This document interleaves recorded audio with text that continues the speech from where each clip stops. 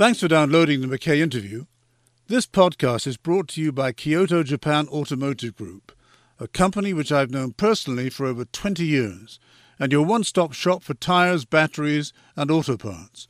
Visit their website at www.kyotojap.com for more details.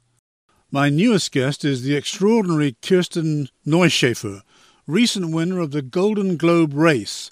She circumnavigated the world in her sailing boat alone to become the first woman to win that grueling voyage.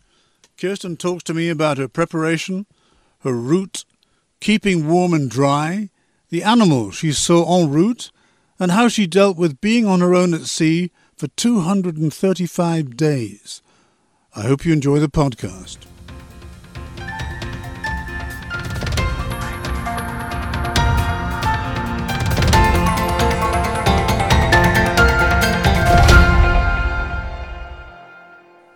Hello everyone. In these modern times when celebrity seems like a word worked to death, and even the most mediocre TV or movie talent is lauded with praise, social media views, and countless so-called friends and followers, it can be difficult to find real talent, real achievement, worthy of public acknowledgement, praise and respect. One such very worthy person came into my world just a few days ago, introduced by mutual friends.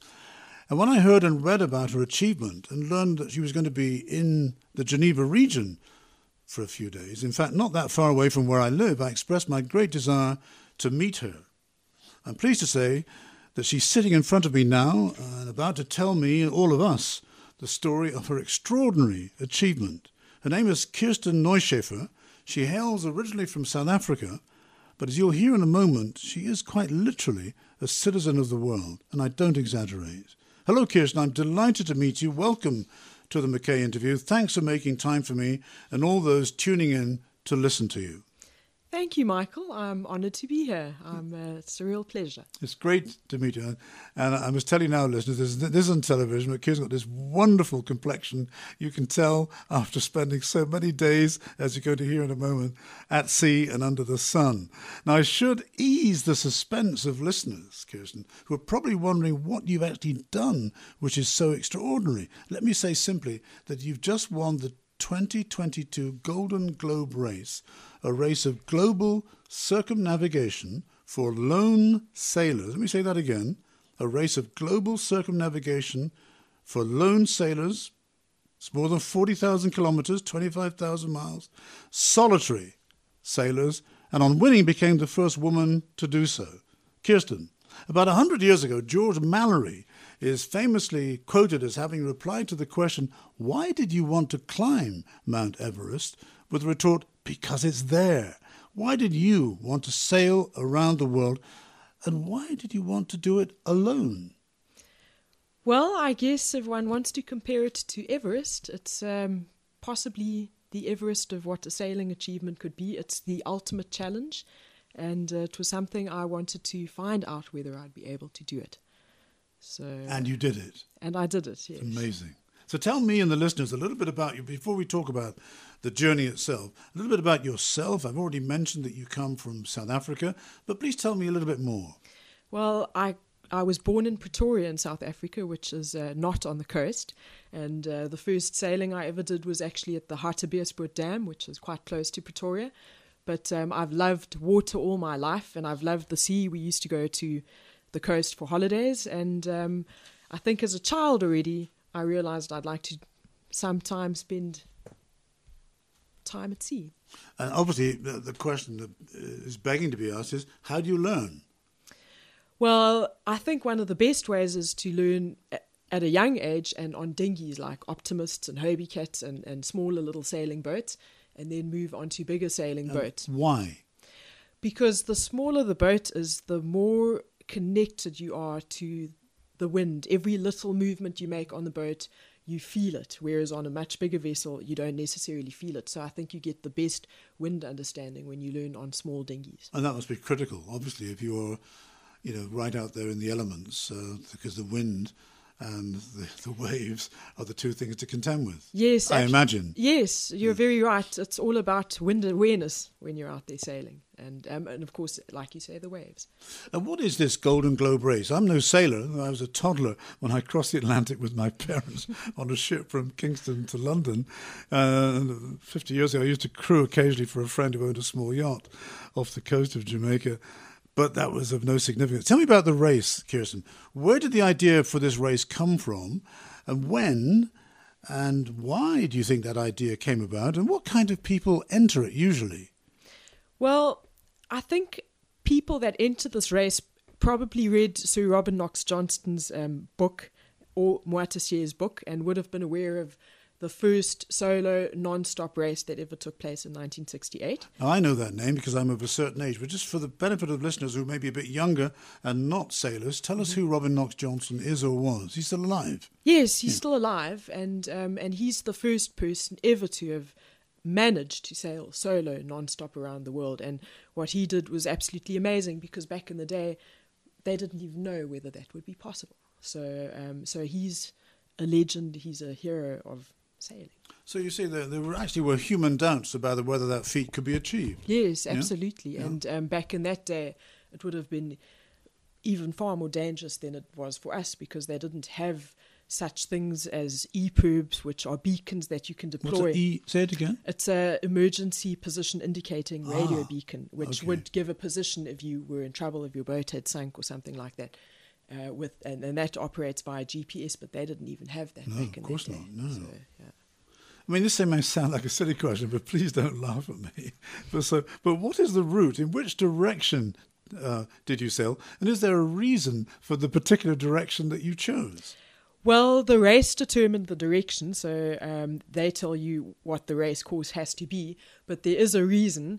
You sail east about. So East about? Yes, Okay. you sail down the Atlantic. So where did you start from? So we started in Les Sables d'Olonne in France. That's off the west coast, just below Brittany. Or is it, maybe it is in Brittany, I don't It's know. just below Brittany in the Bay of Biscay, yes. Bay of Biscay. And you sail down the Atlantic, and then you sail effectively east about Antarctica. And in simple English, why?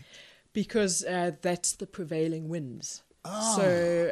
If you sailed west about the Southern Ocean, you would be sailing against the prevailing winds and current. So, that's the reason for it. Yeah. So you have to explain to me and to landlubbers listening the whole point of tacking. So tacking is what you only do if you have to, as opposed to going with the wind. Yes, it's more favourable to run with the wind, because you, of course, also have the waves pushing you along.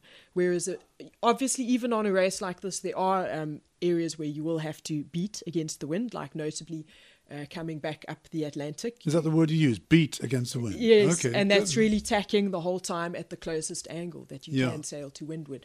But then you're also sailing against the waves, so the waves slow you down, and it does beat you and your boat up quite a bit. So there's a reason why it's Is that called why they beating. call it beat? Really? Seriously, you just made that up.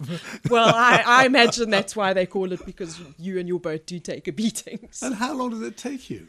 it took me close on 8 months, so 8 months. My 235 God. days. And tell us a bit about the preparation you had to do for that dramatic and long journey. And when I say preparation, I mean of the boat, physical, of the body, you. And you're not a petite lady, but you're not a big lady. So your body's in good shape anyway, because you're relatively young. And of the mind, being alone for almost a year. Yes, well, the preparation really starts with the boat, or at least it did for me, because there's certain types of boats that were permitted to do this Golden Globe race, and they had to kind of conform to the era of 1968. And give us an idea of what that era would have So been like. Typically, they would have based those boats on Sir Robin Knox Johnston's boat, which was, the boats weren't allowed to be smaller than 32 feet, but they weren't allowed to be bigger than 36 feet. Oh, so it's quite a narrow band. Yes, it's quite narrow, and the boats are quite small because, on different races, the boats are quite a lot bigger, which gives you a lot more speed. So this is, from the outset, a slow race. And then there were other things that they had to conform to, like they had to have a long keel and a rudder attached to the keel. They had to be made of fiberglass. They needed to have built at least 20 out of one mold, which puts them in a production kind of category rather than customized, so that everyone's kind of starting off with similar vessels. And then, of course, you weren't allowed any modern electronics or weather forecasting, no GPS, that kind of thing. I see. And tell me about provisions, Kirsten. I mean, if you set out on a voyage of almost 1 year, how do you provide for food, water and other necessaries? And give us an idea also of what is necessary. Well, you need to have provided food-wise for enough for, possibly 9 months more. You don't really know how long you're going to be out there. And you're not allowed modern desalinators. So it's good to start with big tanks, but you need to also have prepared for the fact that you're going to have to catch rainwater, because for that amount of time you're going to have to stock up on water somewhere. But you're not allowed outside assistance and you're not going ashore. The other things you need to provide for is tools and spare parts, because you're very likely to have breakage and you need to be able to fix it out at sea. So that's in a nutshell what it is. But in terms of food, it's going to be a lot of canned food, rice, pasta, non-perishable stuff. And you need to try and make sure that you've got a balanced diet. And you can cook reasonably well on a small yacht. Yes, that's not a problem. Yeah, I had a gas stove, so you have to make sure you've got enough gas, and you have to keep in mind that you can't waste gas, but the cooking is otherwise quite comfortable. And catching rainwater, how do you do that?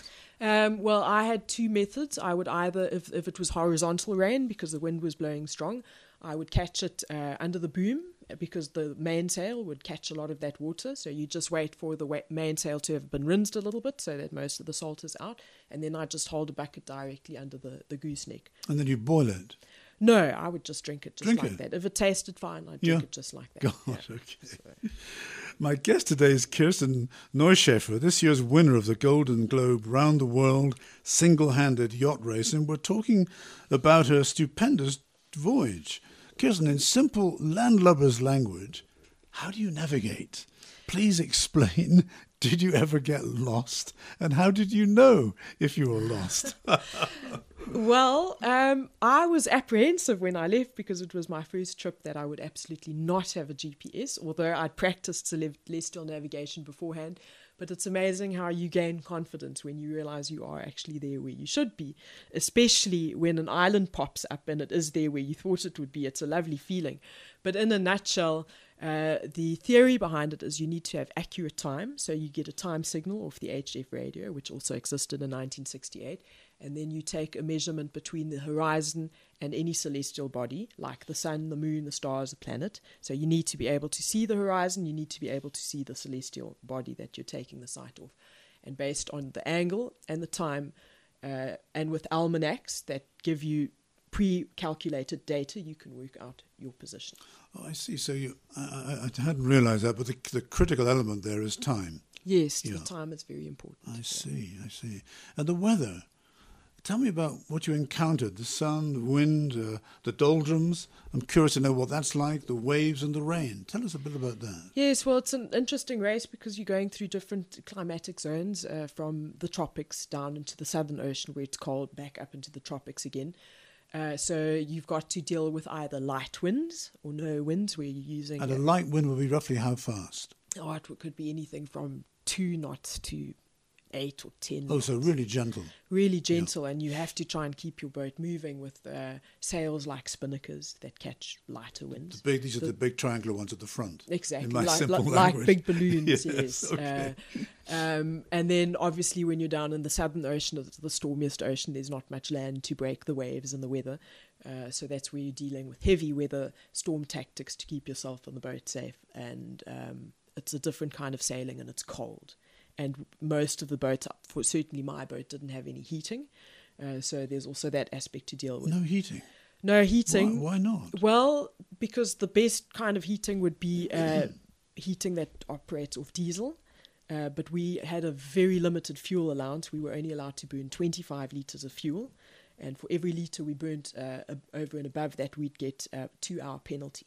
And that's to keep the race environmentally friendly as well. So there was no fuel allowance for burning diesel, and other methods of heating become complicated, like having a solid combustible or something like that. So I just didn't have any heating. So you've had lots of the appropriate clothing to wear and wrap up well. Yes, and actually the cold isn't as much of a problem as the damp. Yes. You just can't drive out the damp, and things start going mouldy. So, yes, I can imagine that must be quite a problem. Before we go on to the next question, tell me a little bit about the doldrums. I'm just curious. I mean, first of all, remind me where the doldrums are on the globe. Yes, in the latitude. The doldrums are just around the equator. Yeah. Sometimes a little bit north and south. Yes, sometimes it really depends on the season. They move a little bit, but sometimes they're north of and sometimes they're south of the equator. And they're probably for me, it was the most difficult part of the journey. Why? Going down the Atlantic, I got lucky and I got through the doldrums quite easily. But coming back up the Atlantic, I got stuck in the doldrums for almost 2 weeks. 2 weeks? Yes, with either no wind or very light wind. And it's a very frustrating thing because there's nothing you can do. You just have to wait. You have to just wait. And you have no weather information because of the nature of it being a retro race. So you just don't know how long you're going to have to wait. And just guard your position as best you can. Yes, and try and use every little squall and every little breath of wind to keep moving. But that was, for me, mentally the most challenging. And the other thing is, when you've got wind in your sails, your boat has a rhythm.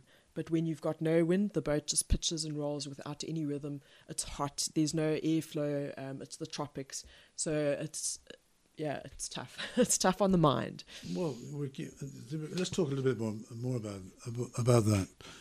Kirsten, first of all, I'm curious to know about sleep and physical fatigue and rest and recovery. How do you manage all those important stages of taking care of yourself? Well, most of the time sleep wasn't an issue because the majority of this race is far offshore, and even in the Southern Ocean you don't even see ships.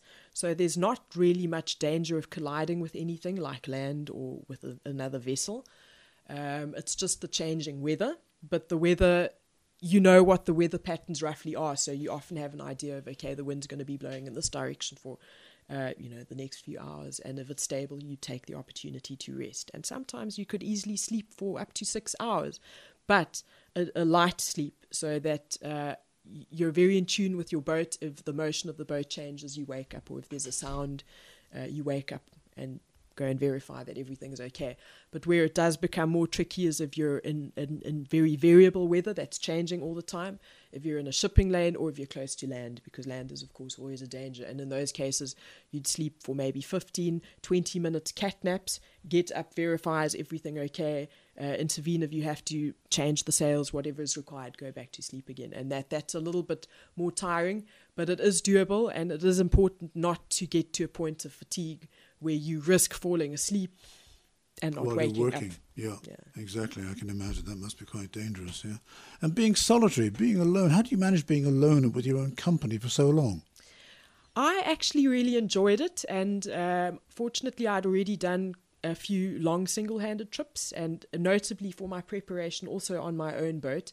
I first sailed down from Canada, where I'd bought and worked on the boat to refit it, down to South Africa, which was 2 months. You sailed from Canada to South Africa? Indeed, wow. Yes. And then from South Africa back up to France for the start of the race. So I'd already done the best part of 13,000 miles alone before the race even started. You're amazing, absolutely amazing, Kirsten. So that I felt good with that. However, I'd never spent 8 months on my own, but I found I quite enjoyed it. Are you an only child? Do you have brothers and sisters? I have one sister. One sister, that's interesting. Gosh, it's amazing that you could cope. And life at sea, and the life around you at sea, the birds, the fishes, the dolphins, the whales. Tell me, what did you see, and who did you meet? You was en route. Tell me what you saw. Well, the animals were actually really special to me because it's the only other living creatures you see out there. And I was incredibly lucky, for example, just off Cape Town. It was the season when the whales all passed the coastline. And I got becalmed very close inshore, passing Cape Town, and I had humpback whales surfacing. No danger. Is there danger to you? If you were moving, there could be a danger because you could potentially collide, but I was just drifting, and you're not allowed approaching them legally in terms of respecting the wildlife. But I was just drifting, and they were approaching me, and they were surfacing right next to the boat. That I had the spray blowing over the deck. They were that close? They were that close. I could almost lean over and touch them, and that was just an experience that absolutely filled me with joy. And in fact, by morning, I had 3 different species around the drifting boat: whales, dolphins, and Cape fur seals, all simultaneously around the boat. And I've never experienced. And you had your camera with you, I hope. Yes, I Yes. had my camera with me, and yeah. And then the other type of wildlife that you see a lot is seabirds, albatross and various other seabirds, and sometimes that's the only other life you see out there. So you're always happy to see them, and sometimes you can recognize, especially with albatross, that a same bird has been following your boat. Well, that was what I was going to ask you. And this may sound like a silly question, but do you sense that they're a bit curious about who the hell what are you doing here in our territory? Yes, absolutely. And that's the lovely thing about marine life is they are curious. Dolphins are curious. They come up to the boat. Whales are curious. Birds are curious. They look at you. With the albatross, for example, they like to glide when there's wind, but if there's no wind, they bob around on the water, and they come very close to you, who's also drifting. So it's a nice interaction. Seasickness. I mean, there'll be a lot of people listening to who are probably feeling quite sick just with your description. But your health. Tell me about your endurance and resilience. What provisions were made for emergencies in case something really life-threatening had happened to you en route? Tell me about your health and seasickness. Well, we actually took, all of us, it was compulsory to take a very comprehensive first aid kit that was issued to us by a doctor who specialised in dealing with marine emergencies. And we had to do a very intensive first aid medical training course beforehand as well, so that we could deal with issues pertaining to our own health or even offer assistance to someone else. Yeah, but if something had happened to you, I mean, they'd have to take you off the boat. They would, and that's where we had, modern devices like EPIRBs. And that was allowed, obviously. That was allowed. So they did obviously make exception when it came to safety to have modern devices like that. Okay. Yeah. Now, I tread carefully on this, and I don't mean it to sound in any way misogynistic, because it's not. I'm full of admiration for what you're doing, but a lot of praise is being showered on you because you're a woman and the first woman to have won this important race. But explain to me again, how physical is sailing, the kind of sailing you've done? Do men dominate such races? Why? Is it to do with physical strength, or is it with a certain wanderlust that some men have, or a sense of longing for an extreme adventure, which again, some men, I'm not one of those men, have. But apart from yourself, have you come across many other women driven to do what you do? Not that many, and it is, as you say, quite a male-dominated industry. In my opinion, it doesn't have anything to do with physical strength, because I don't feel that you need to be that incredibly strong. You've got winches and things like that. And the technology of winches and pulleys, that works. It works, and you don't need that immense kind of strength. And in terms of the mental strength, I think, male and female should be very much the same. I don't know if it might have to do with the wanderlust. I've always had that wanderlust inherently. But it might also have to do with tradition, that this exploration and was traditionally a man's thing. I don't know. Maybe it's just the way society is structured around that kind of thing. Yeah, I think you're right. I think that's a good explanation. Was there a scientific dimension to your long journey? Was your health monitored in any way, even remotely, or was the boat measured and assessed for wear and tear en route? My health was not monitored other than by myself. And interestingly, a lot of people said to me when I arrived that I didn't look like I'd lost any weight, whereas some of the men that arrived looked quite emaciated. It's quite a strong word to use. Emaciated, is that bad, was it? Well, that's maybe a little exaggerated. Good for you. But some of them did run out of food beforehand. Well, that has it, yes, I can see, yeah. So, but I feel... monitoring my own health, I feel there was not much change, except that I did start craving fresh food towards I can the imagine, end. Yeah. Sorry, go on. And in terms of the wear and tear on the boat, my boat actually did extremely well. There was just standard wear on the sails and the running rigging and that kind of thing. Yeah, I understand. And is such a journey expensive? I mean, how is it financed? Yes, it is quite expensive. In terms of an ocean race, a round-the-world race, it's a very small budget compared to other races, but it's still expensive because the boat costs money, the entrance fees cost money, and there are a whole lot of other expensive safety equipment, medical equipment, whatever. So I would say if you want to competitively race the Golden Globe, you're probably looking at a budget of about $350,000 US. Okay. Yeah. And, the way I did it is I got little sponsorships, I got private people funding. I lent money. It was really, I'd never done anything like this, so it was a learning curve of how would I achieve it. Fantastic. Yeah, interesting. And what do you think you know now that you didn't know a year ago, Kirsten? Well, I definitely think I've emerged out of it as a better sailor. I've learned to sail faster, to focus more on the performance of a vessel. And I gained a lot of knowledge in boat building, refitting, because I was so actively involved in the refit of my own boat. It was just two of us working. We didn't have the boat in a professional yard. So in a technical sense, I also gained a lot of new experience. Yeah. And a personal question, and if you don't want to answer this, tell me, I'll understand it. But are you a spiritual person? I mean, do you believe in God? I just wonder what you reflected on in your quiet moments, alone at sea, or was there simply no time for that? No, there is a lot of time for that on a journey like this, because it's a slow race. And I would say that I am a spiritual person. I don't necessarily believe in a God in the traditional sense, but I've always loved being in nature. So nature's almost like my goddess, and that's being in nature, whether it's walking in the mountains or camping on the beach or being at sea, is where I feel I've got an attachment to the earth, and that's where I'm at my happiest. And that's why I think loneliness didn't really bother me, because firstly I'd chosen to be there, and if I'm in nature I don't feel lonely. I just enjoy the solitude. Fantastic, great answer. Kirsten, obvious question, last question, what next? I mean, the world must be your oyster, so what will you do now? Well, it's a difficult question to answer, because since 2019 I've put all my focus just into this project, and now I'm at the end of it, and everyone's saying, yes, what next, a Vendée Globe, and I'm saying, the next thing I want to do is go home and have a nice long hike with my dog on the coastline of the Transkei and just reinvent myself. Yeah. Fantastic. Kirsten, I'm full of admiration for you and what you've achieved. Thanks for making time for me, answering all my questions, even though some of them are quite silly. I wish you all good luck in the future. My guest today has been Kirsten Neuschaefer, the current winner of the 2022 Golden Globe race. That's the formidably challenging round-the-world single-handed yacht race. Thanks again, Kirsten. Thank you so much. It's been a real honour. Thanks for listening to the Mackay Interview podcast, brought to you by Kyoto Japan Automotive Group, a company which I've known personally for over 20 years, and your one-stop shop for tyres, batteries and auto parts. Visit their website at www.kyotojap.com for more details. And you can find more podcasts on Anchor FM. Just Google Mackay Interview Anchor FM. Thanks again for listening.